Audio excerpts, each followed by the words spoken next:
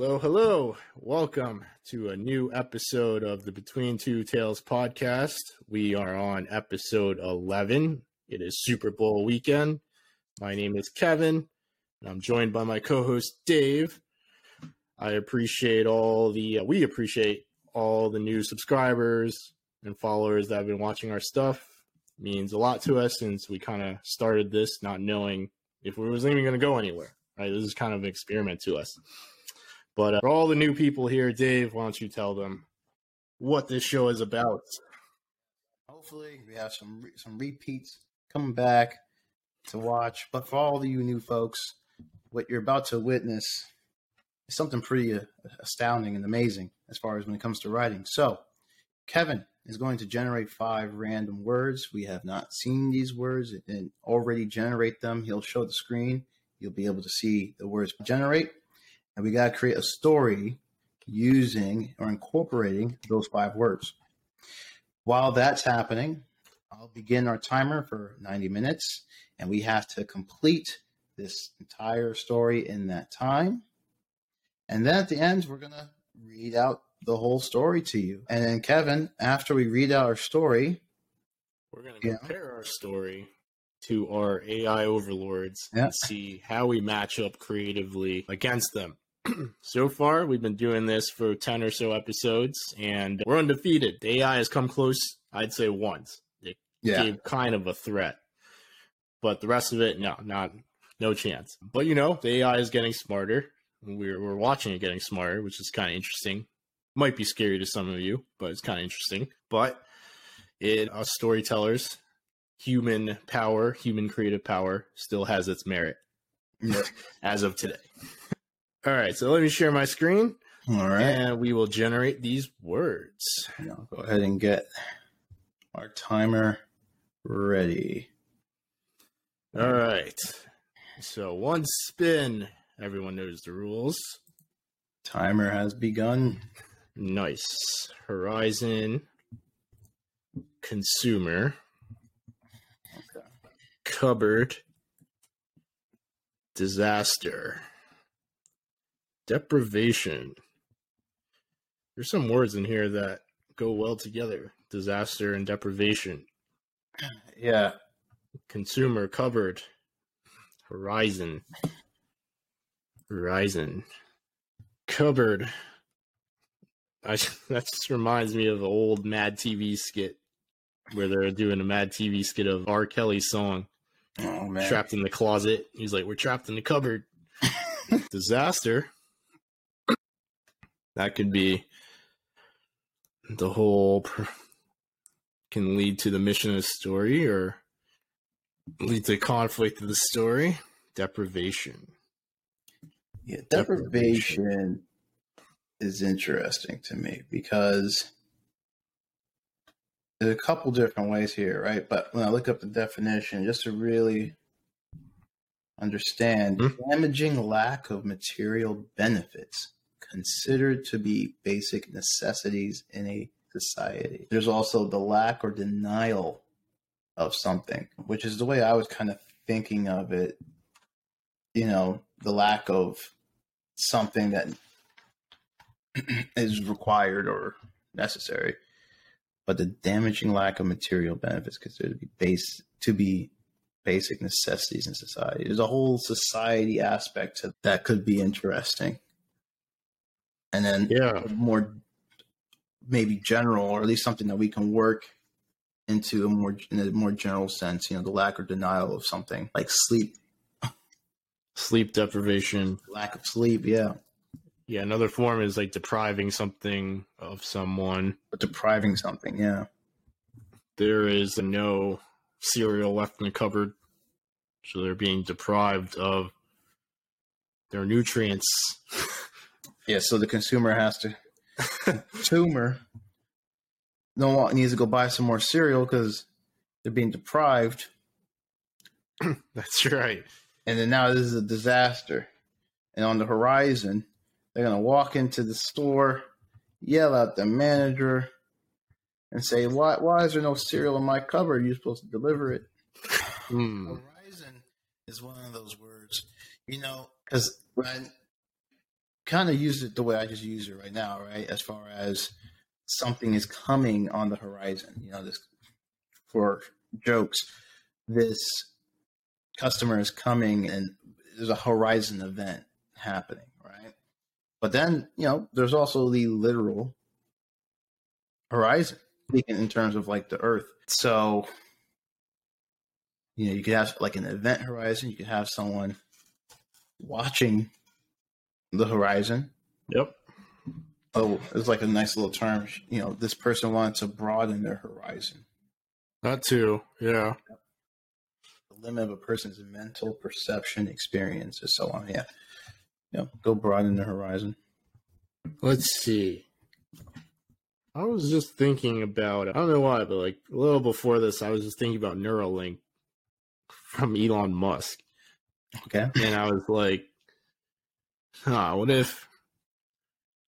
what if Neuralink was like mandatory for all citizens? Like what? And if that were the case, what can that deprive people of besides like free will?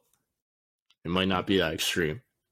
But okay. What's that movie? Is there a movie where it's like, is it Minority Report where like you cannot do bad things or something and they get flagged? Yeah, it kind of reminds me of that. Because just to expand on my little idea here. Can't remember. Yeah. If, let's say because of Neuralink, whoever the creators of it, the government was able to abolish all crime from this utopic society because of the Neuralink. But in doing so, that deprives people of some sort of emotion or some sort of feeling. You're talking about the giver, in a sense. The Neuralink is a different aspect to it. But don't like in the give you remember the giver, their society bans a lot of content and media, books, and feelings and emotions and stuff like that. The worst of the world, I guess, even though, whatever. In an effort to create the most perfect society. Ooh. So it's like this Neuralink or something like this can be an effort for the government to create the most perfect society, but leads to societal disaster, or it is a disaster, or someone tries to reverse that. I just thought of a spin on that. We know right now the divorce rate is 50% or something like that. Okay. See where you're going. So if the link deprives people of love or like the emotion of love, and they just like in some sort of giver way, they just have to be married. They get a partner selected for them, and they just stick with that partner like an arranged marriage. And I guess the reason why the government implemented this is to get rid of broken homes and single parents. Yeah. And stabilize, have a steady supply of births. Yeah, lead to a more... Right, exactly. Lead to a more like consistent, I guess. They removed the feelings of like jealousy, anger, and stuff like that, either as a whole or towards their spouse or whatever. Then you have this idea of their given partners, which is very much giverish. Because I don't know if they were given partners. I think they were actually. And they're also given their babies. But they're given partners. And then the disaster happens because... Well, you could have someone... So you're saying there's a disaster event versus... in the beginning, versus someone comes along and we're like, we're no longer human. We're devoid of feelings and so on. We're no longer human. So it's like in an effort to humanize the population and bring back humanity in a sense. They got rid of all feelings. Well, that's what they did originally, and then this rebel found a way to override the program so they could feel. So they can feel, yeah, and feel things to the extreme that was blunted or removed or whatever. So it creates for happier, angrier, sadder, madder blissfulness that is the human condition. Yeah, kind of interesting too if everyone was just happy because they got rid of all the negative emotions. They got rid of jealousy, anger, sadness. Like I'm just imagining it like a funeral, everyone's just smiling and just joyful because they can't feel sadness. The same thing, that's so. I feel so bad for you, and the person who's receiving it. So that the person in their family who passed or whatever. They're like, oh, such is life. Oh, thank you. Moved on. Thank you. This is a similar idea. For the life of me, I can't remember who I was watching. Oh, damn it! Pretty much they went back in time. And okay, it was like a brother and sister. The brother was watching this old timey show, a black and white type show. And, he wasn't popular, didn't really have friends. And then he worked at like a restaurant or a diner. And his sister was more popular, had friends, and et cetera, right? So they have like the remote and they break the remote and then they both get sucked into the world on the television in the show. Or like this guy shows up and sucks them into the television or whatever. And then in that world, is pretty much what, kind of what we're describing to a certain degree. It's not because of divorce rate or whatever, but it's because it's a show. And in there's really no expression. Like, I think this guy, like one of the guys ended up like having intercourse. And like that's for like the first time, I think. He became like a painter. Like the guy at the diner who owned the diner became like a painter. And so it was more so around like these people in their lives are living such blandness and like they don't know what it's like to be out in the rain. They don't know whatever. And then as they did this, instead of it being black and white, like they like start to return color metaphorically and literally to the people that live there. So that's what I think of when we talk about this. But the angle is it's not a TV thing. It's a divorce thing. It's a society government thing. It's now I'm like control. Now I'm thinking about other things. What if the world was deprived of color and everyone was colorblind? And I think I watched some video recently of some colorblind person that was able to see color for the first time, and they were like, they broke down in tears. They were like, I never knew everything looked so beautiful. Yeah, I've seen a bunch of those videos with those kind of chromatic, something like this, glasses. I forget what they're called. But like for some people who, I don't think they're colorblind, but I think or maybe they call it color blindness, but they don't see. There's a show with Jason Momoa called C on Apple TV. On Apple TV, yeah. And everyone's blind. Yeah. And there's one girl that could see in there. So that's kind of interesting too. All right. Well, what if, all right, here's one more angle I'll spit out. Okay. What the world was deprived of sound and everyone was like deaf. And then someone just got a hold of something so they could hear music for the first time. They don't know what music is. They hear it for the first time. It might not even exist. Right. It might not even exist in the first place. Because it all got lost somehow. I don't know. It got lost. It was taken away. But then they dug it up. They dug up a record player with some Drake. And they put it on. And they put it on. And they're like, what is this? Yeah, what if it's a world deprived of sound? No one can talk. They just, they type to each other maybe. Or they do sign language. And they find a way to hear again. And they hear music for the first time. I wonder where in its entirety we can go with that. I have seen an aspect of that in an anime before called Dr. Stone. And that was like when quickly, the premise is everyone turned to stone, and then it kind of resets to prehistoric times. So modern technology's gone. The main character figures out, he's like a genius, engineer, scientist, blah, blah. So he figures out how to make like modern stuff with like primitive material. So he made a record player. Actually, he created a record player. I don't know where he got the tape from, but he was able to play music to all these people living in this new generation who don't know what music is. And they're all like fascinated and moved by it. Yeah. I'll just throw this one out there real quick. You know, you could be deprived of freedom.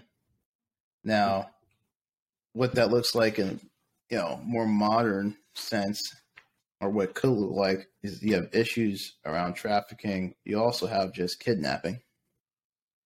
And I think of it, I'm like, could have a story where someone is kidnapped. It's kind of like their arc to escaping, whether they escape or not. We'll find out if we decide to go down that route. But, deprived of freedom. And then it could be for a reason, in the sense of the antagonist is doing it for money, doing it for sexual gratification in some sense or whatever. And when I say money, ransom. We're just doing it because he's a psycho. Or doing it because psycho. Fulfillment. Yeah. Dang. But I think you would have to do it from the person that's kidnapped perspective, because you might have moments where they're just trapped in the basement or wherever, or room or something like. I remember there was a story a while back. I mean, this happens unfortunately a lot, or happens more than we care to think. But there was a story about, I think it was two women who, they're kidnapped as teenagers or something like that, mid-teens.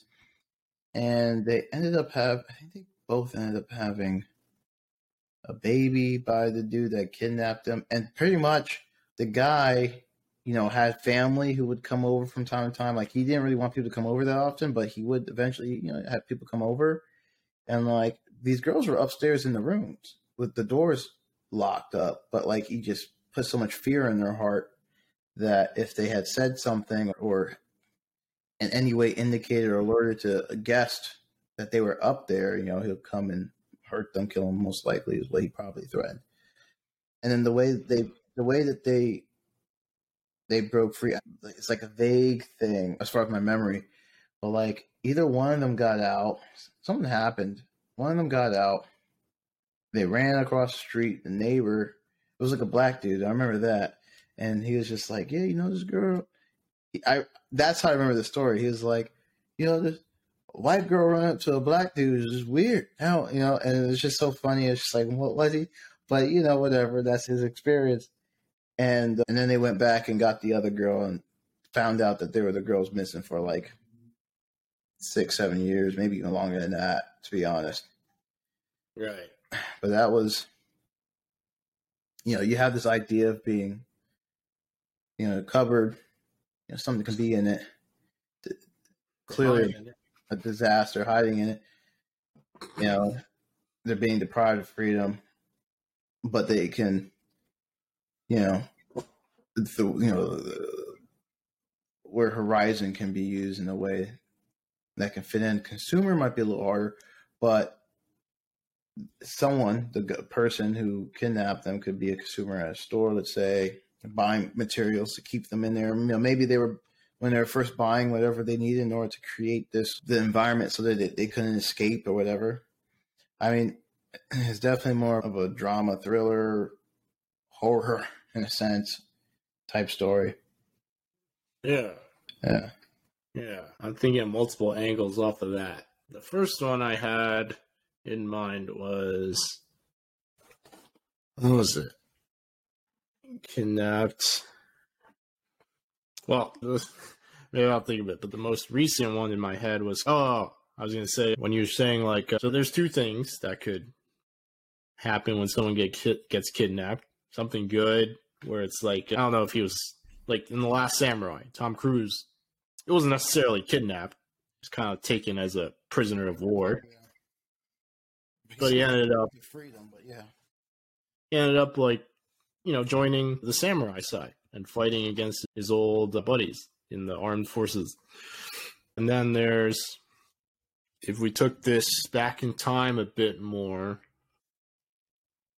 I was thinking more of like, this is probably why I thought of it. So the movie Gladiator, right? Sure, yeah. He got taken as a slave, and then he fought his way to freedom. Well, the reason why I thought about that because I saw like Gladiator 2 is going to come out soon. What? They're making a Gladiator 2. I know that. But there could be like kind of some aspect of that too. I saw traits of that in a recent anime that I watched, The Dude's Village. Yeah, this is back in the Vikings time, so his village got overran by Vikings. He made it out, but he got kidnapped and sold as a slave. And the person who bought him has given him a chance to work his way to freedom. But, he has to chop down every tree in this forest and turn it into a wheat farm. So it's going to take him a while, but he has the opportunity to earn his freedom. So, in a sense, the overall idea with Gladiator was like he had opportunity to work himself to freedom. They both have opportunities to earn their freedom. Yeah. That's really like the same thread here. For that idea, what time period were you talking about? Not the Gladiator time period. You're just using it as a reference, right? Yeah, just way back then when people were still fighting with swords and then buying slaves was still a normal thing. Yeah. Yeah. Because the gladiators, they were slaves too. Yeah. Where should we base? That's okay. All right. Let's pick. So we're going to do a deprived of freedom story now what kind and where slave are we talking about? So like we have the time period. Are we talking about somewhere in Europe where they're going to become a gladiator? Are we talking about a fake made up? I think either or. Or we can set it in another place. We can set it in another place. We set it. Maybe this guy was, let's say this guy was like an invader person, the main character. And he's done a lot of invading and pillaging of villages, a lot of bad stuff since he was younger. That's all he knew. He's been part of a band of invaders or whatever time period. I don't know what that is yet. Then one day, his group or whatever gets overran and he gets sold into slavery because he's younger. He's not like an old guy, or maybe the main character isn't that. Okay, so what if that was the second co-main character? So first, there's the guy that gets sold into slavery and he's done all this bad stuff. Now he's on a farm, he's working, trying to earn his freedom, trying to make up for all the bad stuff he's done. So he's like not taking up arms anymore and stuff like that. He lets all the people bully him and stuff like that. And then a new slave comes along. He has to supervise this guy, or he's under this guy's supervision, and they're kind of working together to earn their freedom. And maybe there comes a time when they have to take up arms, and our main character has to get this other slave to kind of bring back his old self in order to save everything, to avoid disaster. So what I would add to that is, even though he's trying to save everything and become our hero, if he gets caught, because you could say that he's a slave under law, right? So because of the bad things he did, it's like the options are slavery for X amount of years. We can make it like some long distance thing, death, jail. Well, if we remove this and just say, okay, it's either this, slavery, or death, and it's like, all right, he's forced to now take up arms to protect whatever. If he gets recaptured, it spells death for him. The stakes are, by picking up the sword, so to speak, the stakes are his life. Yeah, to make things even more interesting, maybe his slave owner is the nice person, right? He's letting his workers the opportunity, giving his workers the opportunity to earn their freedom. And maybe he just has obviously he's very wealthy, he owns all his farmland. And maybe he has a just douchebag of a son that doesn't want to work hard to take over the farm and would rather gain it in other means, like maybe slaying his dad. And now it's up to our characters to... Okay, I got it. The son wants to take over. Instead of a farm, it's more than that. Okay, I got it. So the father owns, a whole, land, right? Like this whole villa, whole whatever. Yep. Right? And the son wants to take over, his father's riches faster, or now. He slays his father and inherits the land. And you could say, and this gets very gladiator-ish, but you could say the older slave either wants to revenge the father, his former master, in a sense, that's what it is, and get the son, or he runs away because he doesn't want to be underneath the rule of this crazy son, and he sends his goons to go after and ends his life. So the son is purging everybody. Only those who disobey. Clean the slate. Only those who disobey. And since he wants to run away, it's about to catch a blade. Okay, so because maybe underneath the rule of the son anyways, it still spells death. Maybe the older slave realizes that it's like, I'm going to die regardless. Might as well take the chances on trying to live free. Right. So he has to revisit his old savage self to save himself and get rid of the son. This is kind of like his, not really redemption, but he, I guess, uses his talents, per se, for good now. I mean, there could be some redemption in there. It depends on what he did. You know what I mean? But I think we should go with the idea. Okay. And see what happens. We have about 1 hour left. Depending on what he did. No, he should definitely be a bad person. He must have done such bad things that he's just against taking up any arms. Hey, he said never again. Now he's forced in a corner, in a cupboard, to take up arms. And he makes a dash for the horizon. Yeah, do we have a location? Somewhere in Europe. Okay. I think that makes sense. His origin or ethnicity, I don't know yet. Let's pull out a European random name generator. I put in Roman. Because why not? Could be Roman. All right. I'm going to put Norwegian. I'm just pick random ones. Polish, Romanian, and Irish. Cyrus. Atticus. Thomas. Aiden. Stefan. Hades. Callum. Hugo. Jarl.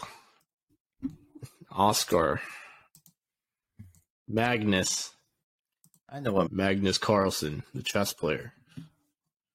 We can go with Magnus. Magnus.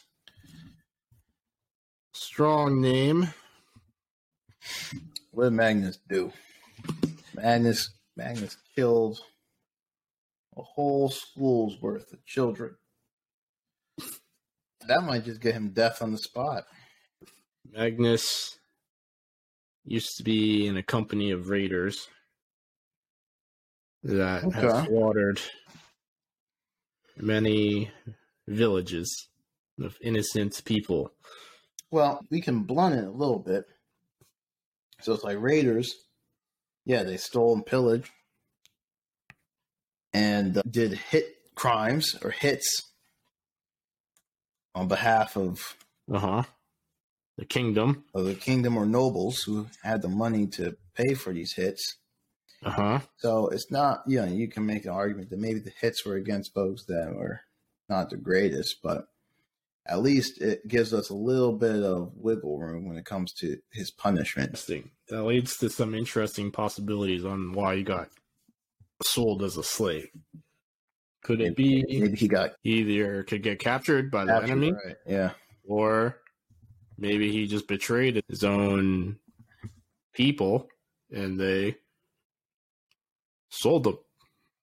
They captured him. So maybe in their guild, to go against the guild, spells your demise, spells disaster. For you at least. And so they sold him off. Yeah. Or, if you want to make a revenge story here, he goes against the guild.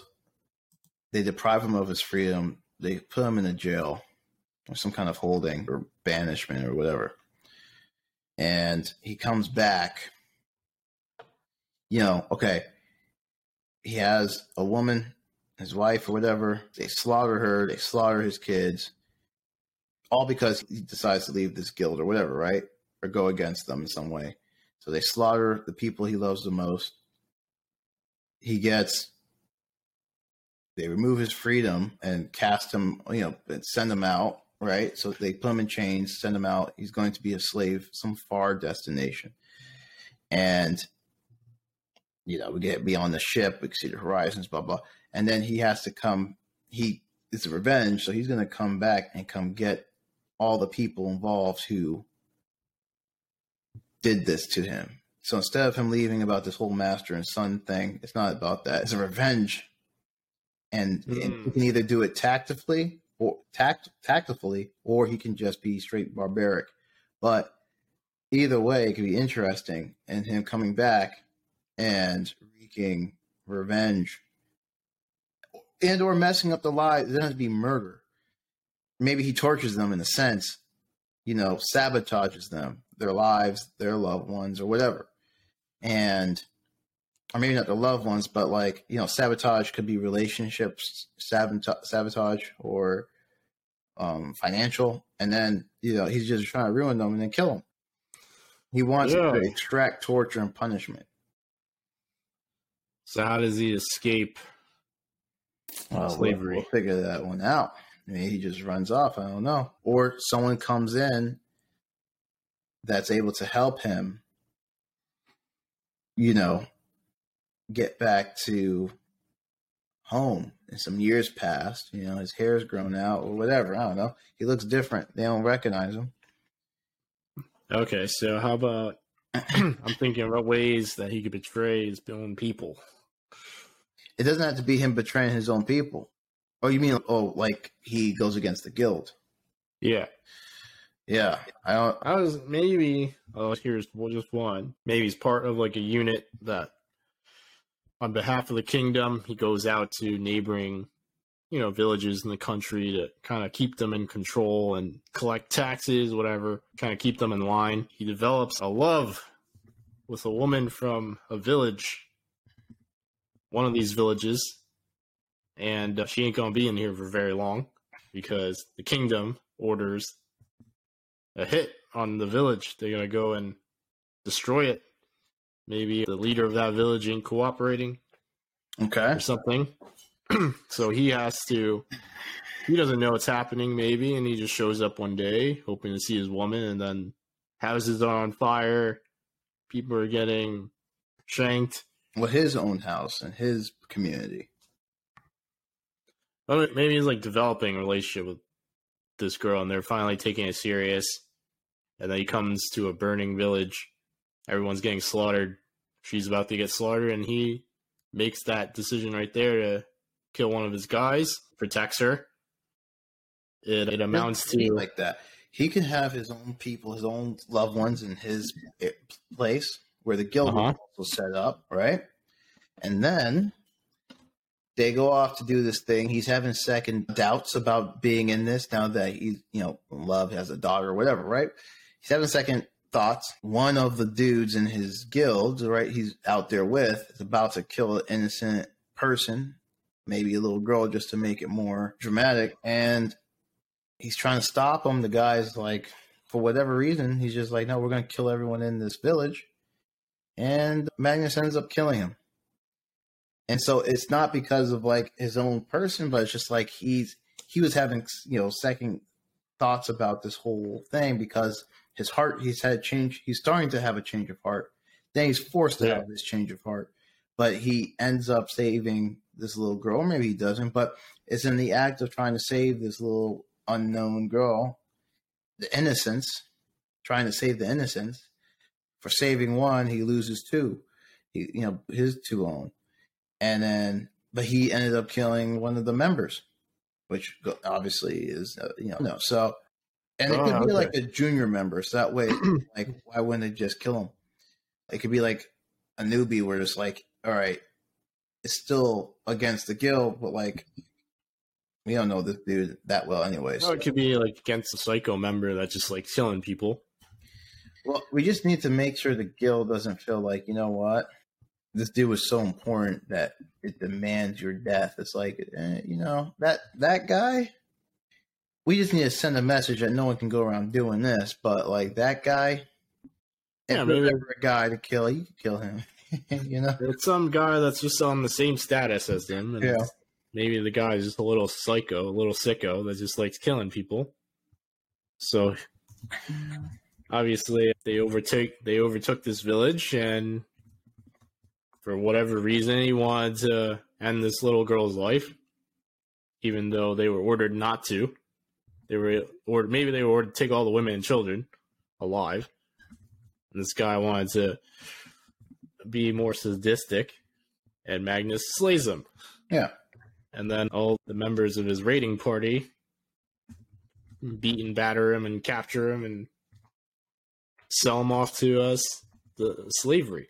Or maybe you said they destroy his home, right? First? Yeah, I think it's Magnus thinks he can explain the situation to the guild leaders or whatever. He's, in their court and they haul him in.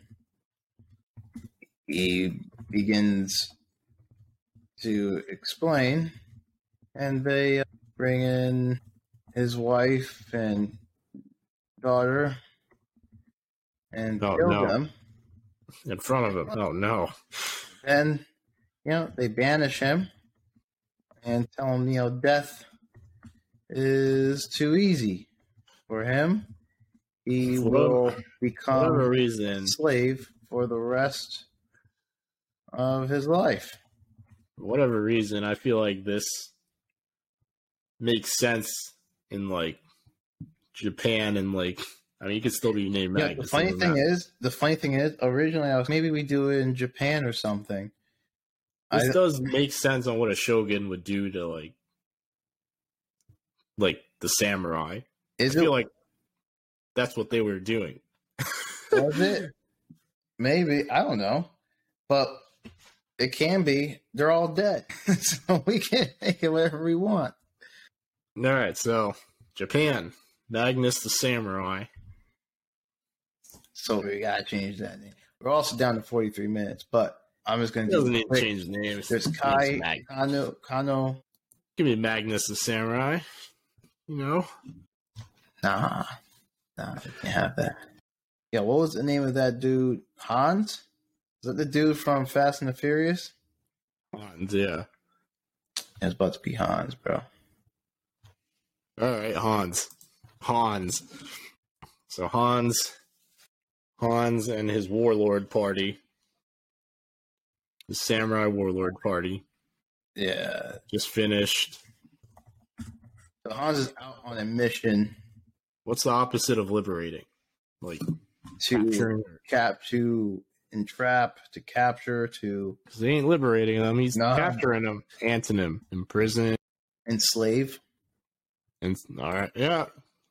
They're there to, like, enslave. So Hans and his Samurai Warlord Party are enslaving a village. Or they just finished enslaving a village. It's like the worst thing. We're like laughing. We're like, yeah, they're enslaving a village. It's fiction. It's fiction, everybody.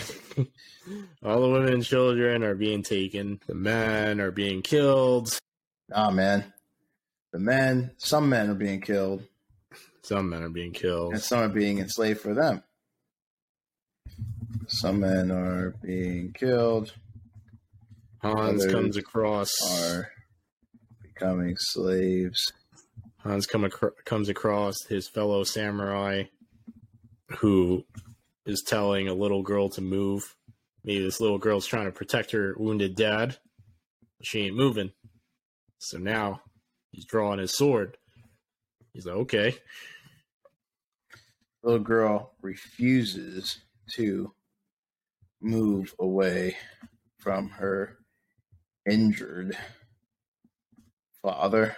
You know, he could have also been a samurai. You know, he got injured in the fight, in the battle. Yep. She grabs her father's knife, katana, and holds it up as a way to challenge or, you know, deter the, you know, samurai. Bad samurai. I mean, yeah. They were all kind of bad in their own right to a certain degree anyway. Yep. Samurai guy laughs. He says, you know what happens. He laughs. You draw a sword. Don't you, little girl? Huh? Sword. He releases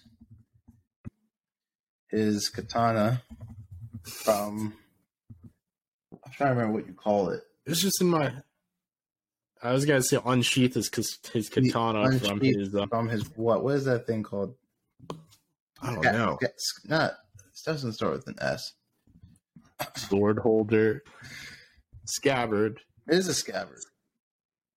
But it's not that. It can't be. Sword cover? The sheath?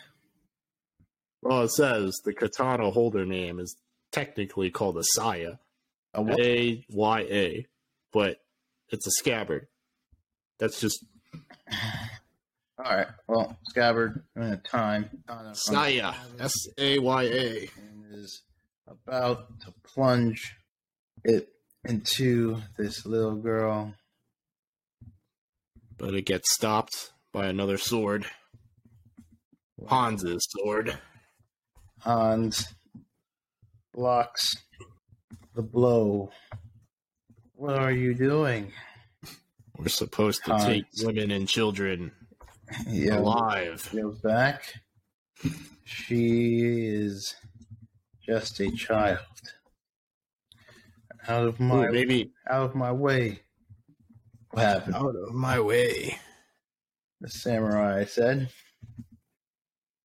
She's going to learn the hard way. He's going to learn why the sword is only meant for men. The samurai moves around Hans and chases the little girl.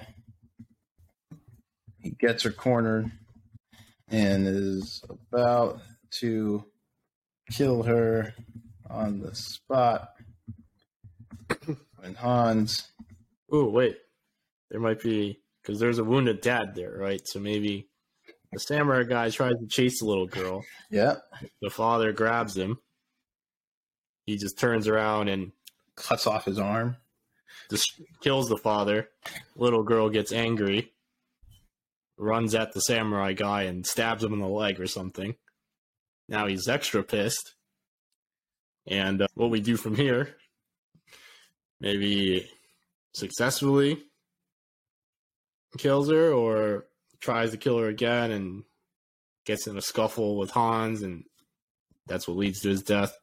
Her father grabs him. Right. Looks down and decapitates him with one swing. The little girl pounces, digging her knife into his back. The samurai swings and misses as the little girl runs away, leaving the sword or knife or whatever in his back. The samurai removes the knife and chases the little girl. Gets her corner and is about to kill a spot when Hans chops his arm off his head. You know what? It may make more sense just to injure him.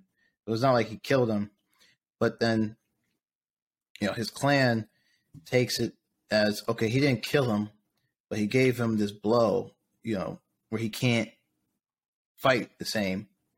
And so now he cuts off his arm. Yeah. So Hans chops off his arm. Other guild or, clan members run over and arrest Hans. The little girl escapes with her life. I had to do some jumping. I feel like she needs to come back in the story somehow. I don't know if we have time to incorporate her, but years later she might come back and be out here just. But yeah, maybe about 32 minutes. The little girl escapes with her life. Hans is hauled into samurai court. Yeah. Samurai court. He begins to explain why he cut off the other member of his arm. They tell him he should be put to death, but they have a better idea. Oh, what if they give him an option? What kind of commit? So you can commit seppuku, which is what those samurai guys did. Yeah, so he offs himself, potentially. Or short story. Or he gets sent into slavery. Maybe he gets that option after they murder his family. Then it makes him a coward. Because wouldn't he want to join his family? No, because he wants revenge. Maybe. His revenge for blood. Maybe. Supersedes him wanting to join. How about this? For the sake of this, he doesn't get an option. They have a better idea. They haul in his wife and child, kill them on the spot. Dave's got a dark mind, everybody. No. Remember. Have him off himself, I'm just trying to, incorporate accurate historical references. Haul on his family and murder his family in front of him. So what you're saying? All right, so they haul him in, they kill them, and then they give him an option to join them in death or become a slave. Yeah. All right. So the leaders of the clan tell Mr. wants to be accurate here. Tells him he can join his family in death or become a slave till his death. Or live his life as a slave.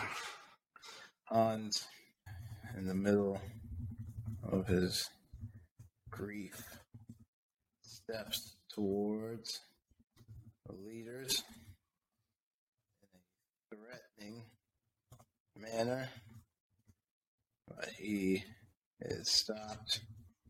He decides slavery will be his fate. Obviously, with the mindset that he's going to extract revenge. All right. Han's on the back of a horse-drawn carriage thing, being taken to a boat, being sent. Taken to a boat and shipped to Korea.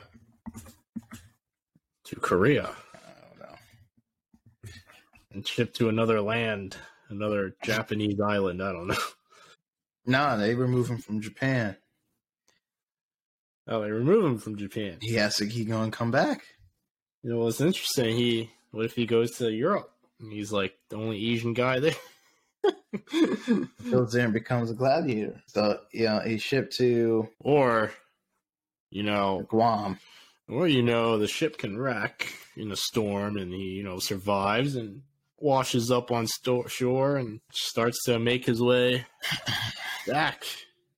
I think part of the story needs to be his enslavement and the horrors of that. However, there's a lot of terrible disasters that can happen from this shipwreck. But my thing is, okay, the shipwreck happens, he survives that disaster.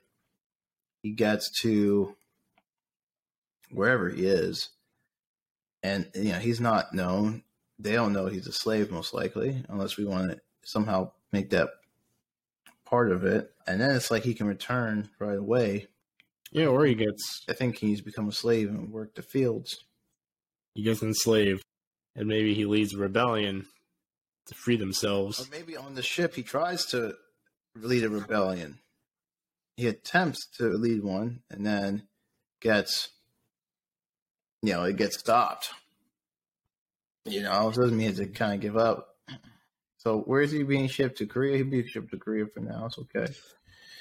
Whatever. Another Asian country. Boat and shipped to Korea.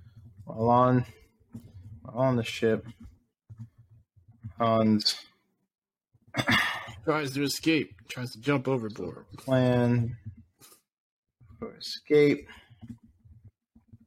He tries to attack at night to get back to Japan.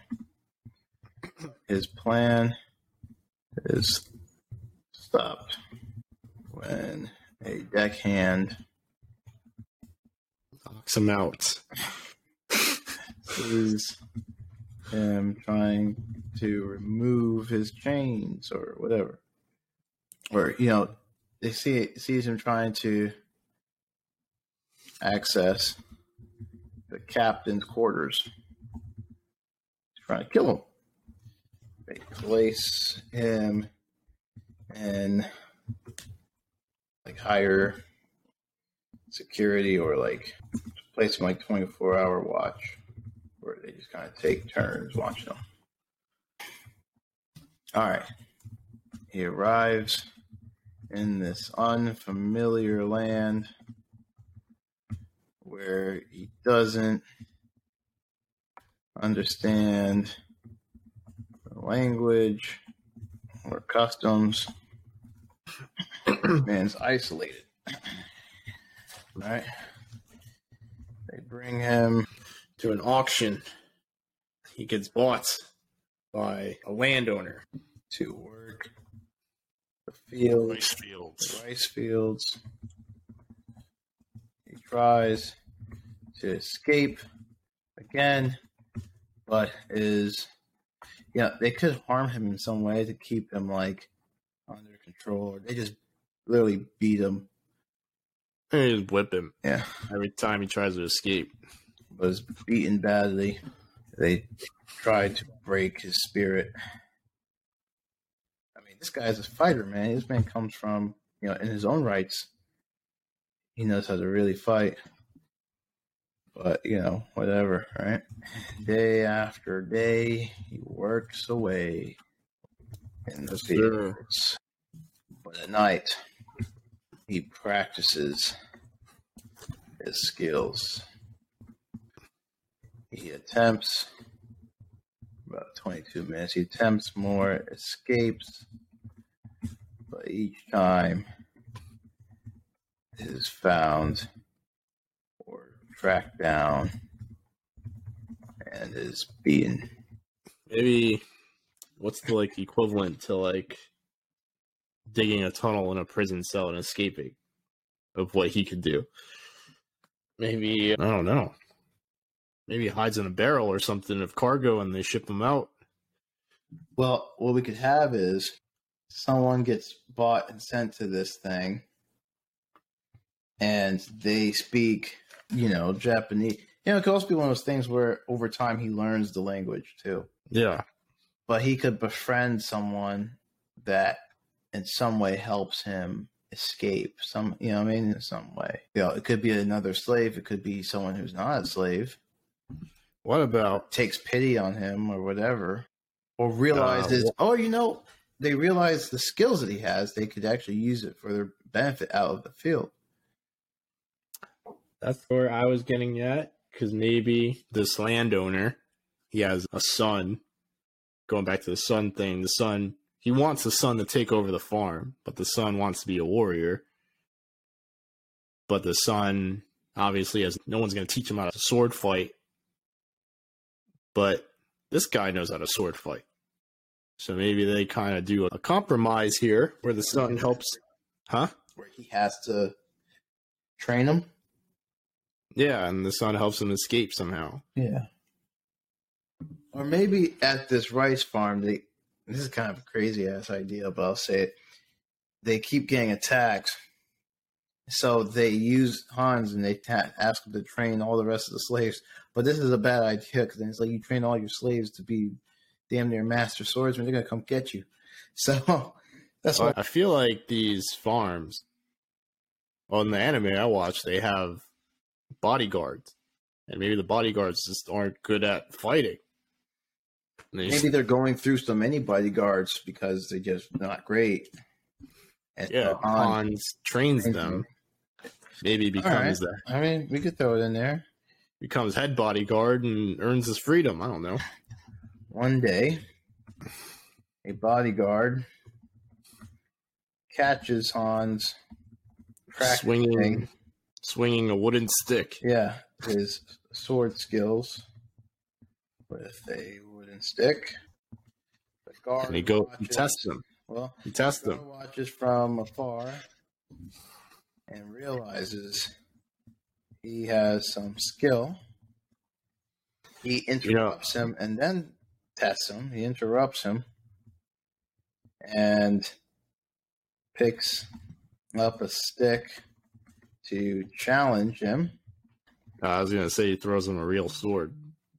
Now, that is just not a smart thing to do as a guard. We could make this even more historically accurate. Ninjas attack the farm. You know how ninjas and samurai are always fighting each other? Oh, I see. But do they have ninjas in Korea? I don't know, probably. Yeah, assassin. Their version of assassins. All right, so the guard watches from afar. He realizes he has some skill. He interrupts him and picks up a stick to challenge him. They duel. They start sword fighting. The guard realizes he's better than him. He asks who are you? Yeah, he asks who he is and tells him the truth. In shock, the guard tells him he should kill him. Too dangerous. Yeah. Asks if he can train him, make him better. Hans thinks about this, but realizes this may be his way to freedom. At the very least, gets him out of the rice fields. Okay. So we're at about 16 minutes. So I think your idea is actually, very good. So we can kind of do some jumping and incorporate it where it's like, okay, Hans trains all the guards. over time. So it's something like over time, Hans trains all of the guards, becomes well respected. Yeah. He tells the master or whatever, the owner tells the owner he wishes to have his freedom. The owner, I don't know. Does the owner say maybe? Does the owner say no? But then I was thinking of whatever that so they have their little thing, their little conversation. Then one day these assassins come in trying to get the owner. He's a powerful man, and then the owner is like, "You saved my life." Or maybe that conversation happens after. I'll give you your life, in a sense. Maybe that conversation happens after. Like assassins just randomly attack. All right. So over time, Hans trains all the guards and becomes well respected. One day, assassins attack the farm. Kevin attacked the farm. Dave leads the attack. Dave puts on his best ninja suit. Attack. Starts throwing stars on the farm. The assassins are after the owner, but kill off the bodyguards, slaves, and some of the bodyguards. The, I guess, newly trained bodyguards are able to repel some of the attacks.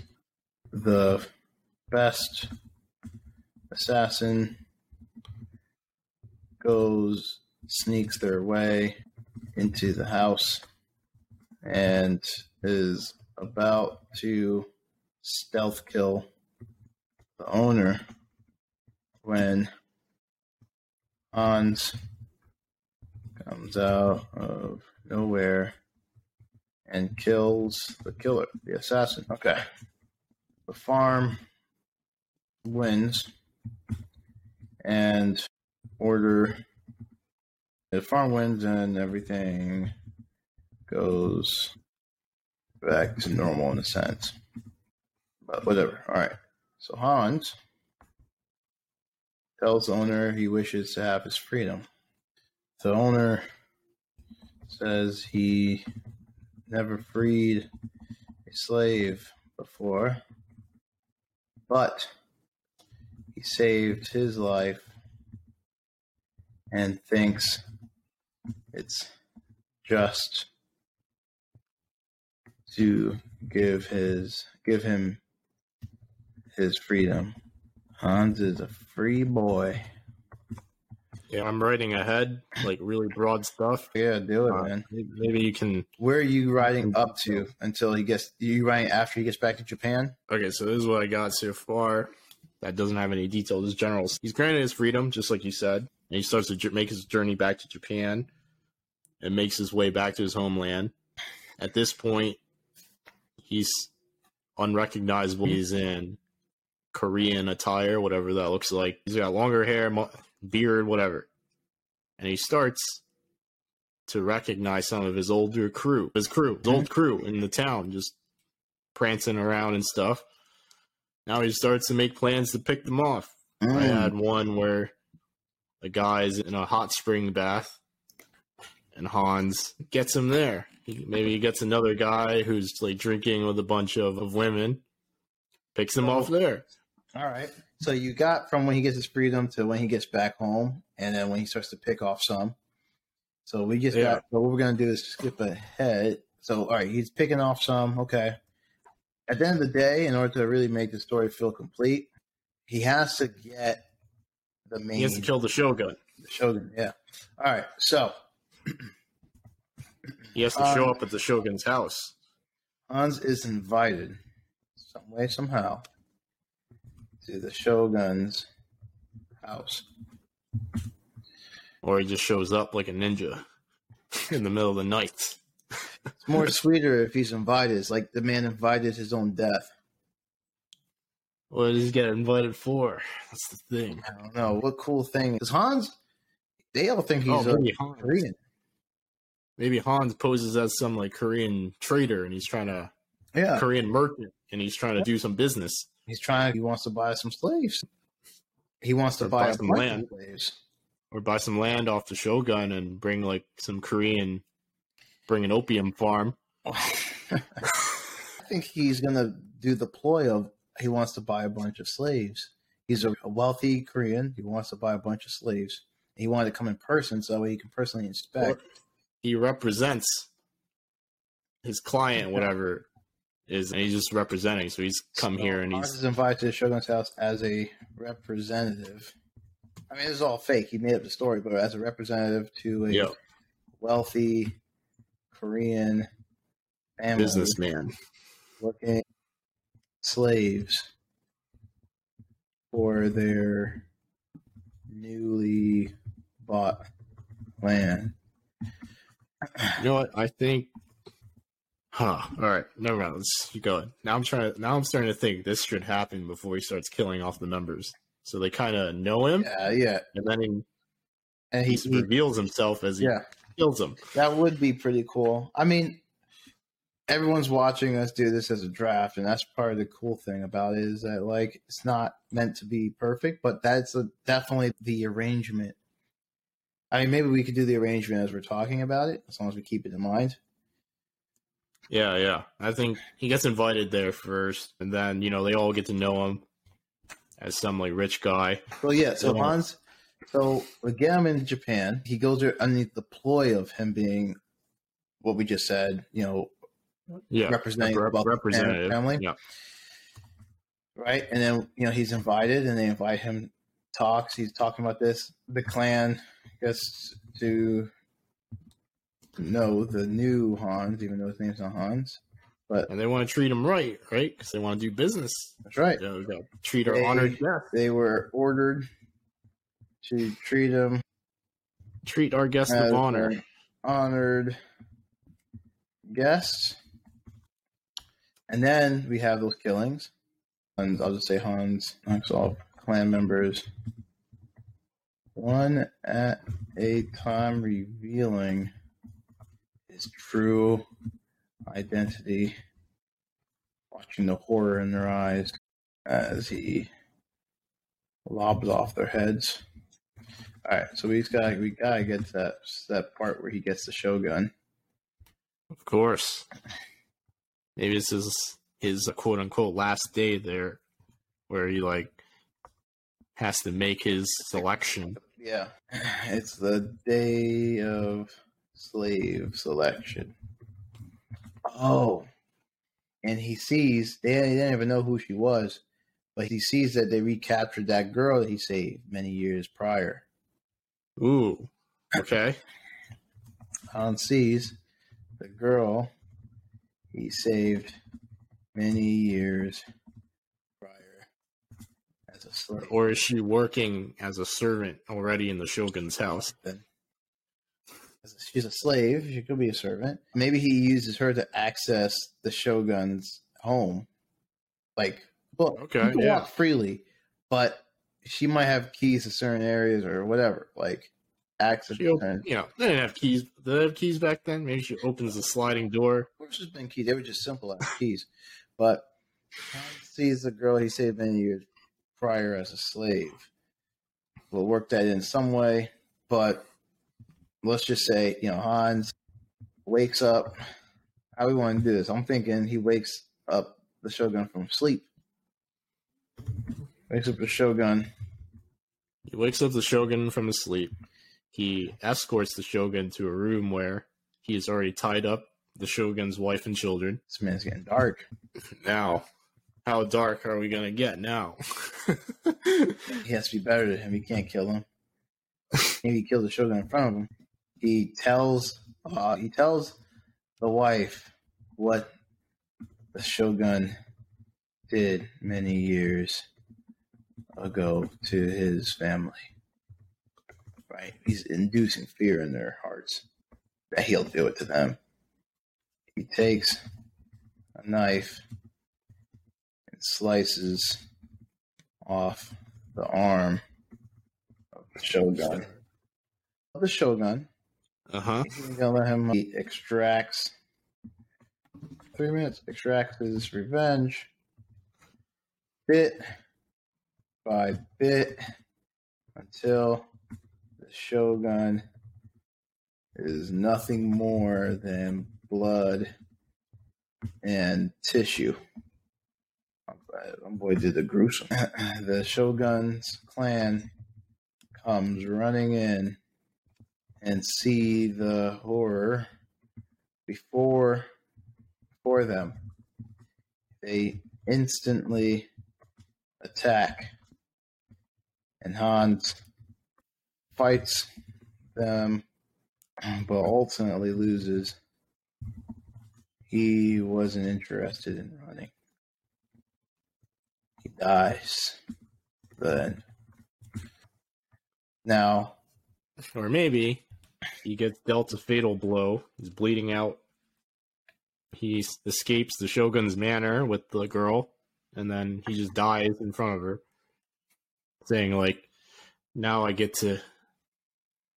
now I've avenged my family. To tie in this girl properly, like, the way I see it, if we have more time or another draft, like, this girl needs to be tied in way better. And then, but also, like, the way we go about this clan's demise and then the Shogun's death can be sharpened. He burns it down. The manor. I feel like in one version of the story, he should burn down the manor with him in it. Because don't forget, he was once a part of them. It's like ending the cycle almost. That's true. Yeah. Or maybe the little girl's telling him to escape with her, and he's like, no, you go. You know, he kind of sort of deserves this. Yeah, because he's going to die anyway. I'm going to add in this fire. About 1 minute. Hans, you got to add in the cupboard scene somewhere in Consumer. Well, okay. Well, Consumer is like the owner. He's a consumer. He's a consumer. Disaster is all of this. So really, in Horizon, we can tie that to the boat sequence so he can see the horizon. Yep. The cupboard. 42 seconds. Hans hits the lantern on the wall, and the house becomes engulfed in flames. The girl he saved tells him to run with her, but Hans declines this because he knows he deserves this death as well. All right, I got it covered. It's in the very beginning. We'll just stash it there. All right. Were you able to hear the thing go off? No. All right. It just went off. Whew. That was a tight one. This is actually a pretty good story. It needs a whole bunch of tightening up and details, but... Dude, I started coming up with lines that could make this more interesting as it went on. I was like... With enough work and detailed work and all this stuff, and tying in some of these themes and these kind of storylines that we were going, it could really be a proper story. Because, like, one of the other things I was like, all right, instead of becoming a slave, and let's say he shipwrecks and washes across, like, Korean shores. Yeah. Maybe he starts becoming a personal bodyguard to someone very rich. That's interesting. That's an interesting aspect. And somehow he just earns enough money to head back. Yeah. Whatever adventures those two might go to. Yeah, yeah. And then exacts his revenge. They're not under the guise of a merchant this time, but actually as a go back to as an assassin. The assassin. Yeah, that's not a bad path either. There was another path I thought of too, but then I forgot. But well, the path I think with this younger girl, or just like girl he saves or whatever, could go in its own like little thing. But you know, I put this little idea where it's like, yeah, they're treated as an honored guest, but like he's lobbing off their heads bit by one and whatnot. And I think there could be like how he goes about doing that could be very detailed. But some detail. That's what I was going to say is that the whole like, you know, there's also some detail needs to be details around like why. So he gets there, they don't do the slave inspection that same day, like they do it later. So like, why is that? And it's like he comes back on that day. He sees a girl. Does he see the girl before that main day of the selection? Maybe he sees her the same day he goes there just to introduce himself properly. Yeah. And that might open up other possibilities to accessing the Shogun, you know? Like, that actually might work really well in, like, your version, the other version of the one that you just brought up of, like, you know, he goes there and he sees her somewhere, somehow. Maybe she's allowed to go to the market or something like this, and he sees her and talks to her, finds out that she's a servant at this place now, and that opens some doors, you know? Yeah. So, interesting story. Interesting. This one was a bit harder to get out, or at least to get started. Because we started off on something completely different. Yeah. Like, we were spitballing the ideas. It was on something completely different. And now it's like, but it still ended up with an idea that's actually decent. Like, it's a good idea. And it has multiple avenues it could take in order to make it better. So. Right, exactly. It's not a bad draft. Not at all. All right, so which parts do you want to do? Oh boy, that's the hardest part. I think we just might have to free range it. So like the beginning, I added some stuff about the beginning that. All right, so if you're gonna do the beginning, I think I'll say, but I have a part where I put your name in caps because once we get out of Korea, I'm like, there's a section there that's missing for me. All right, so you want to do the beginning? And you do the bottom? Up to when he goes back. Once he gets to Korea, you said? I can go all the way up to, or I can go up to confidently to where he gets his freedom in Korea. Where he gets his freedom. So, you know, the owner says, you know, he saved him, whatever. He's going to get his freedom. And then you had that passage part where he goes back. And then we just rearrange how Hans is invited to the Shogun's place. The only other thing, so all of that stuff you have, I believe, the only other thing that's probably a little bit different in my section that you already talked about, but I don't know if you wrote it down because we were running out of time, was just, you know, the idea of him engulfing the property in fire and him staying there. Okay. But I think, I mean, you can add that in. That's not a big lift there. Yeah. All right. So if you do all the way up to he gets his freedom, I could finish it. Okay. I will say in the beginning to incorporate cupboard, you have the little girl hide in the cupboard when she gets when the father stops her. Yeah. When the father stops the samurai and she runs away, she's hiding in a cupboard with her knife, and she just pops out and stabs the dude. She he's looking for her, and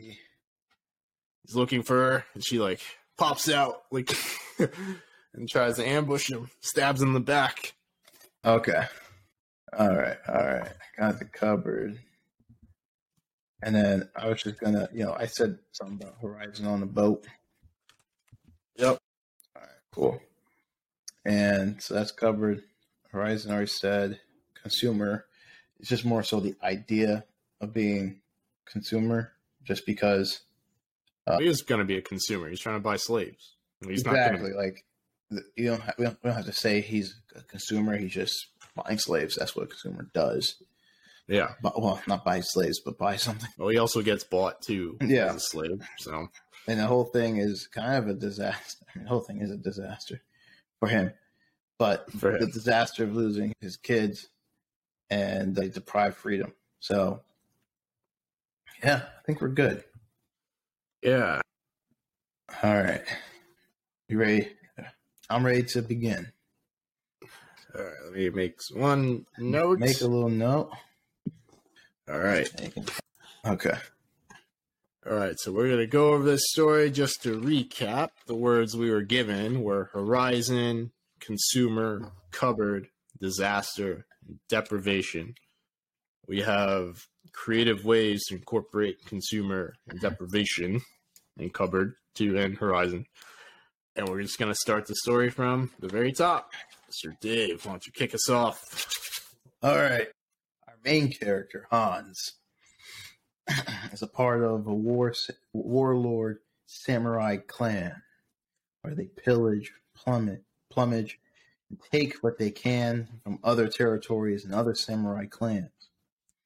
Back in the times where samurais were taken from each other, Hans and his party, his clan, reach a village where they have finished enslaving and rounding up most of the women and children. They're doing their patrols of killing off certain men, older men who are no good use to them, and killing off any men who's still trying to fight them, and enslaving those men that they think that they can use on the markets as slaves to sell or for themselves. As this is happening, one of Hans's fellow samurai clansmen is trying to kill off an injured man who was a fighter, who was another samurai in the middle of the battle. He's trying to finish him off. But what's standing in his way is a little 4-foot girl who's trying to block off her father. This samurai is not necessarily trying to kill her, but his patience is starting to wear thin. Hans happens upon the scene and watches. The little girl keeps on refusing to move. The samurai goes for her arm and tries to pull her away. She snatches it back, covering her father, and when she turns around, she's holding between them the knife from her father.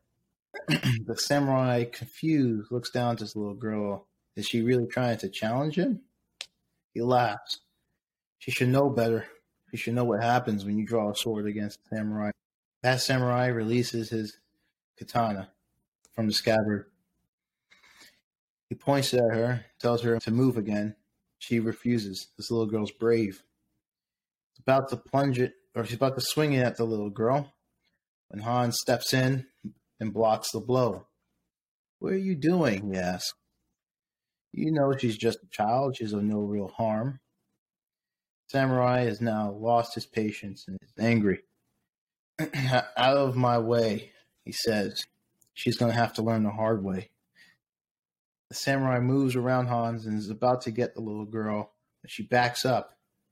As he tries to swing again, her father, wounded on the ground, grabs at the samurai. He looks down at her father, pitiful, he thinks, and decapitates him around the spot. The little girl, at this moment of anger and sadness, pounces on top of him and digs her knife into his back.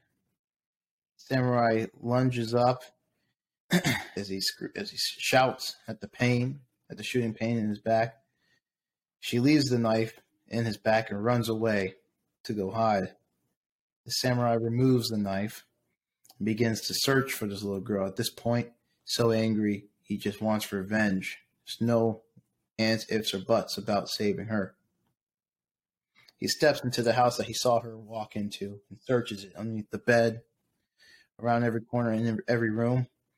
He gets to the kitchen area and opens up the cupboard. And there she is, cornered in there. It's perfect for him. He's about to kill her right there on the spot and put his sword right through her head when Hans chops off his arm. The other clan members hear the scream of the samurai as he shouts out his arm. They come in quickly into the house to see what has gone on and what person of this other clan has managed to cut off the arm of one of their own. But to their surprise and their horror, they see their own, Hans, standing there with his katana blade bloodied by this man's arm. The little girl, in all this unrest, manages to escape as the attention has been focused onto Hans. They shout, Hans, what have you done?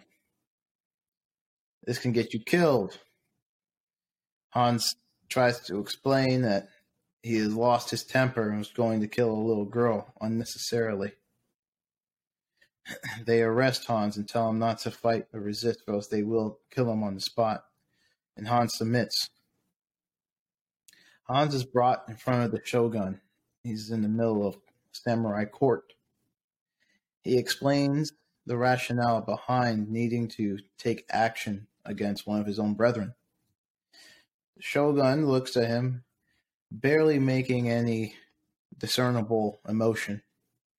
Eventually, the Shogun tells him that he should be put to death, but in this case, he has a better idea. The door on the side swings open and some screaming and footsteps are heard. To Hans's horror, his wife and child are brought in. Hans is trying to make out what on earth does the Shogun have in mind. They tell his wife and child to kneel, and they do, out of fear, and Hans is still trying to work out. And as Hans is about to tell the Shogun to not enslave his family, the two clansmen chop off the heads of both family members. Hans is stunned. There's no way he would have seen this coming. The Shogun, tells him at this point he can join his family in death or become a slave for the rest of his days. Hans barely hears him. In the middle of his grief, he steps towards the Shogun in a manner that's considered threatening, and two of the other clansmen who just decapitated both his wife and his child step towards him with their blades drawn. Hans, with no blade, no way of defending or attacking, stands down and decides he'll accept his fate as a slave. At that very instant, he's put in chains and is hauled off via horse in a carriage. He's taken to a port, put on a boat, and is being shipped to God knows where. He watches his beloved Japan slip into the horizon as they sail further and further away from his home, away from his family. While on the ship, Hans devises some plans to escape and get back to Japan in order to carry out an attack on the Shogun and everyone in the clan as revenge for his family. Hans slips his chains and tries to gain access to the captain's quarters in order to put an end to the captain and turn the ship back around. However, a deckhand sees him in the middle of the night and hits him over the head, knocking him out. For the remainder of this trip, he's put on 24-hour watch with guards coming and going, watching his every move. They finally reach this new place, this unfamiliar land, a land where he doesn't understand the language or the customs. This land is Korea. They bring Hans and the rest of the slaves on the ship to auction. Hans, as a great physical specimen, is bought on the spot and bought to work in the rice fields. As the days and the months and the years go by, Hans tries to escape every now and again, but is beaten badly for his attempts. It begins to break his spirit, but every time he begins to lose hope, he thinks about his wife and his child, and it keeps the flame lit in his heart that one day he will avenge their deaths. As he works by day in the fields, at night he practices his skills, honing them, sharpening them, maintaining them. One day, as he's practicing his skills with a wooden stick, a bodyguard so happens to be watching him from afar. Hans is unaware that the bodyguard has found him.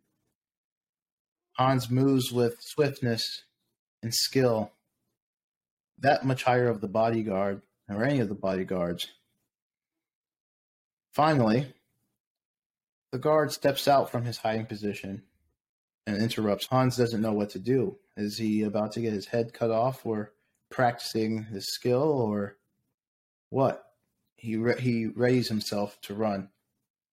Instead, the bodyguard picks up a stick, brings it up, and places it in front of Hans. Hans realizes that he's being challenged. They fight back and forth. The guard's testing his skills. The guard soon realizes that Hans' skill is way better than his own. He tells him He should be killed. He's too dangerous, but if he promises not to take up arms against him or any of the other guards, he will let him live. Hans nods his head. The guard tells him he has another request of him. Hans awaits this request, fearing the worst. The bodyguard asks Hans if he can help train him to make him better. Hans thinks it's such a strange and weird request, but obliges it because maybe it'll help him obtain his freedom faster. At the very least, it'll get him out of the rice fields. Hans begins to train this guard, and the guard, they build up as trust with Hans, and Hans begins to train all the other guards at this home, on this land. He becomes well respected, but he has not gotten his freedom. Then one day, a clan decides to attack the farm. They're really assassins looking to get the owner. The leader of this clan is Kevin. And as the rest of these assassins are going after bodyguards, and the bodyguards are fighting back and succeeding to a certain degree, one of the assassins, the head assassin, breaks off and sneaks his way into the house because the main objective is to kill the owner. As the assassin is about to stealth kill the owner, Hans comes out of nowhere and kills off the assassin, saving the life of the owner. Hans and the owner talk. The owner thanks Hans for saving his life, and for his loyalty, he'll be upgraded for his living and quality of food. But Hans sees this opportunity as another way for him to obtain what he's been wanting ever since he's left Japan, his freedom. He expresses his wish to have his freedom from the owner. The owner thinks it through and tells him he's never freed a slave before. But then again, he's never been in the circumstance where he was saved by a slave before. The owner grants Hans his freedom and thanks him again for saving his life. All right, that's what I got. Hans is given a bit of money from the owner to go about his ways. Hans starts making his way towards the Korean farmer's market, just to purchase some goods, because he plans on going back to Japan to exact his revenge. He comes across some fancy attire, and he purchases it from the tailor. The tailor tells him, he asks the tailor for some directions, on how to get back to Japan, which boat he should take. The tailor tells him to take a certain path, but to be wary, because there's dangers lurking in that path. Hans has no idea what he's talking about, so he thanks the tailor, and he makes his way on the path towards the boat, towards the harbor. While on the path, Han hears some hissing. What could that be? He looks over, and just camouflaged within the field is a snake. He's staring eye to eye with this snake, and it's a pit viper, the most poisonous snake in Korea. Han unsheaths his sword. He does a swing, and the next scene, we see him at the harbor, on the boat, on his way back to Japan. He's now in his attire. He's wearing this fancy attire. His plan is to put on a guise, to go to Japan under the guise of a representative working on behalf of a very wealthy Korean merchant. So when he gets to his hometown in Japan, he makes his way to the shogun's manor. He gets stopped at the front gate by two bodyguards, asking him, what does he want? Foreigner. Han says, I wish to request a meeting with the shogun. I have business to do. I represent a very wealthy from Korea, and we would like to do some business. I would like to see your wares. One of the bodyguards says, stay here, one moment, please. He walks into the shogun's manor. Several minutes later, he walks back out and says, the shogun is ready to see you. Hans enters the shogun's manor, enters the house. He sees other bodyguards inside the house, drinking, having fun, and he sees out the corner of the eye the two bodyguards who executed his wife and child back in the day. Immediately, his blood boils, but he has to keep on a poker face because he knows they have what's coming to him. So he sees the shogun, explains why he's here, and his client from Korea wishes to purchase several slaves, possibly some land, to invest in a farm here, and wanted to know if that would be possible with the shogun's permission. The shogun says, of course, let me think about it, but for time being, please enjoy Japan. I'll make sure you're being well taken care of, and we could talk business on a certain day. So he tells his bodyguards to please treat Hans as a guest of honor, show him around, show him stuff this village. And the two bodyguards who just so happen to be showing Hans around are the very same executioners who killed his wife and kid back in the day. So Hans is escorted first to a hot springs bath by one of the executioners. They're having a laugh. He's like, oh, you Koreans, you don't have this in Korea, do you? Hans says, no. And the bodyguard's like, this is why Japan is much better. This is natural. We have these everywhere. And they have a laugh. So they're sitting in the bath, just conversing. The bodyguard asks why Hans' Japanese is so good.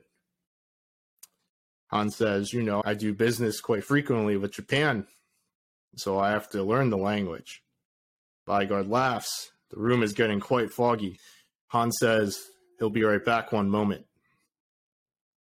He enters the fog, and underneath his clothes, he takes out a blade, and he returns to the hot springs bath with the bodyguard. The bodyguard says something to Hans. Well, actually, Hans whispers something. The bodyguard says, what did you say? Hans says it again. Bodyguard says, come closer, I can't really hear you. Hans gets closer, and with a swift strike, stabs the bodyguard in the abdomen. The bodyguard is shocked. His eyes are blown up. Hans looks him straight in the eyes and reveals his identity. You killed my wife and child X years ago. My name is Hans, and I'll see you in hell. So he leaves the body there, goes on about his business. The next day, he's escorted. News of this bodyguard's murder gets across the shogun's manor. They're all panicking. They think there's an assassin here trying to get the trying to kill the shogun. The next bodyguard asks Hans if he knows anything about it since he was last seen with this particular bodyguard. Hans says, no, we just went to the baths and I decided to have an early night, so I left. And the bodyguard was still in the baths when I left. So the bodyguard says, oh, well, that guy probably had it coming. He did a lot of bad things in the past, And Hans says, okay, sure. So he goes with this bodyguard to dinner, and they start ripping shots of sake. They start getting drunk. But, they're having a good time, they're partying. But when the bodyguard goes to the bathroom, excuses himself to go to the bathroom, Hans pulls out a vial of liquid.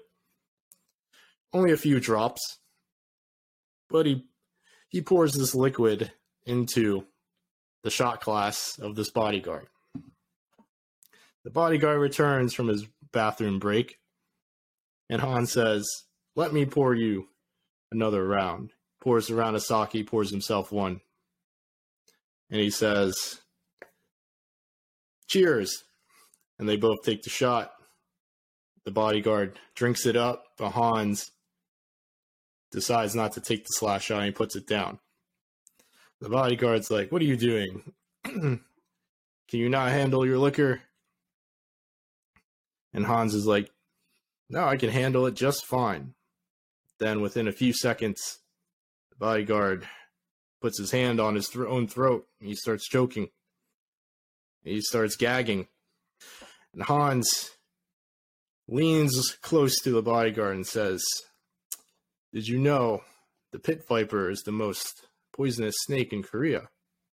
What you just drank was 3 bites of a pit viper." And the bodyguard can't talk. His throat is closing up. His eyes are getting bloodshot. And he says, "Before you go, I want you to know, I'm Hans, and you killed my wife and child 2 years ago. And this is what you get." And the bodyguard, after hearing Hans's words, dies with bloodshot eyes right then and there. So Hans, again, goes about the next day. The Shogun's manor is getting panicked because another bodyguard has died. They don't suspect Hans at all. It's now the day that Hans is supposed to look at the wares of the Shogun. The Shogun is supposed to show him his selection of slaves, show him plots of land that are available for him to purchase and invest in. Hans shows up at the Shogun's manor, and he spots out of the corner of his eye a familiar face, a girl, and he can't quite put in his head where he knows this girl from.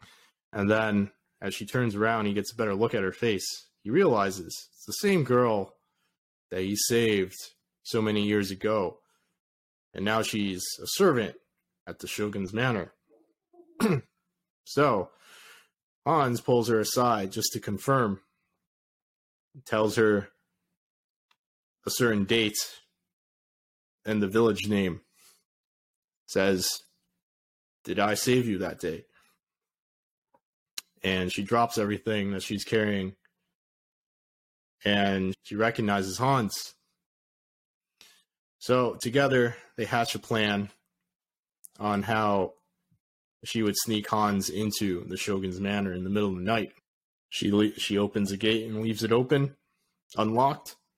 So that night, Hans sneaks into the Shogun's manor, makes his way into the Shogun's room. He has a blade.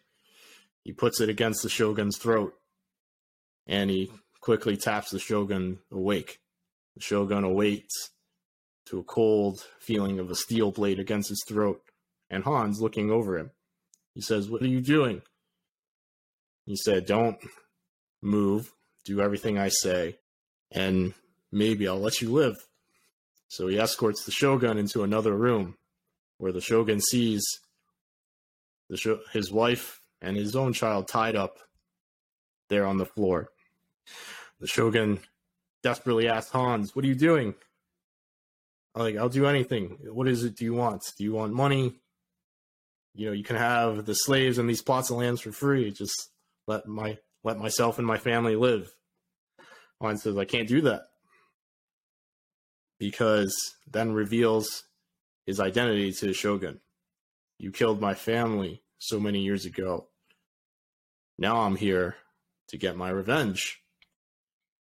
The Shogun tries to desperately apologize, saying, it shouldn't be personal. He had to do what he had to do, and Hans disobeyed the guild's law to begin with. Hans says he doesn't care, unsheaths his katana and takes a sling and cuts off the Shogun's arm. The Shogun is screaming in pain, while his wife and child in the background are shrieking. in horror. And then Hans, he sees the Shogun. He says, I'm not like you. I'll let your family go. But you will die today. And he goes on a swinging frenzy, starts slashing everywhere, leaving the Shogun in a bloody mess on the floor. He cuts off the rope that was holding wife and child hostage, telling them to run away. In a few minutes, the guards of the Shogun quickly fill the room. They look in horror at their Shogun lying dead on the ground. And they hold their spears, their swords up to Hans, and they start to attack. But Hans is a great warrior. He ends up fighting off these guards, but he's dealt a fatal blow. He's sitting there bleeding out. The girl sees Hans bleeding on the floor. She runs over to him, tries to stop the bleeding, tries to cover it up, and Hans says, it's too late. And he tells the girl to run. Tells her to leave. The girl hesitantly leaves. And while Hans knows that she's gone, he picks up a lantern that has a bright flame in it, and he just smashes it on the ground. The flames quickly engulf everything within the Shogun's manor. And the girl, while she's having left the Shogun's manor, looks behind her and sees a flame engulfing the entire manor, smoke bellowing everywhere. And that is the end of the Shogun and Hans.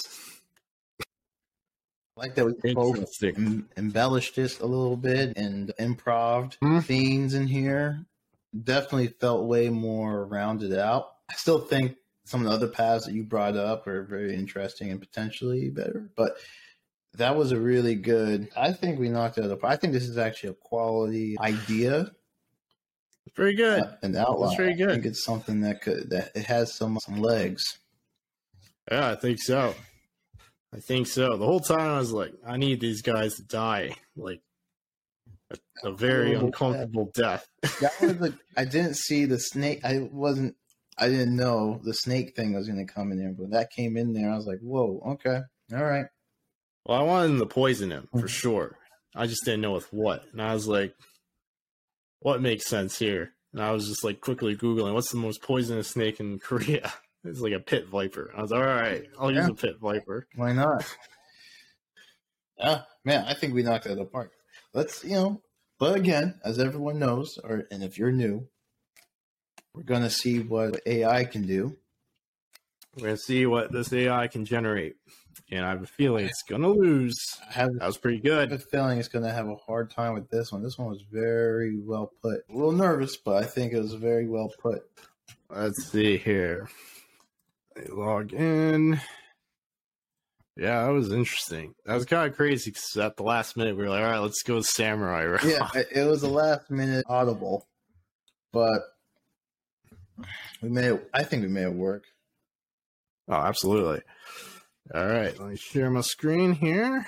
Mr. Chat GPT, can you create a story using the words cupboard, horizon, disaster, deprivation, and consumer. Have the story take place in a samurai era. Themes or words in the story. Have the story take place in the samurai era and make it about revenge. Yeah. All right. Let's see what it spits out. That was the word I was looking for. I was like, what time period is this? And they just said feudal Japan. I couldn't remember what it was called. It was on the tip of my tongue. Tatsuo, huh? I like that name. That's a good name. Tatsuo. And you have a battle sequence here, it sounds like. Band of warriors. A bringer of justice. The bringer of justice. That might have to be ours. You know, I love these titles they come up with. What's this one? Samurai era revenge story. Oh, yeah. Okay. Once upon a time in feudal Japan, there lived a samurai named Tatsuo. Tatsuo lived a life of luxury as a trusted advisor to the local daimyo. I don't even know what that is. Enjoying the fruits of his master's wealth and power.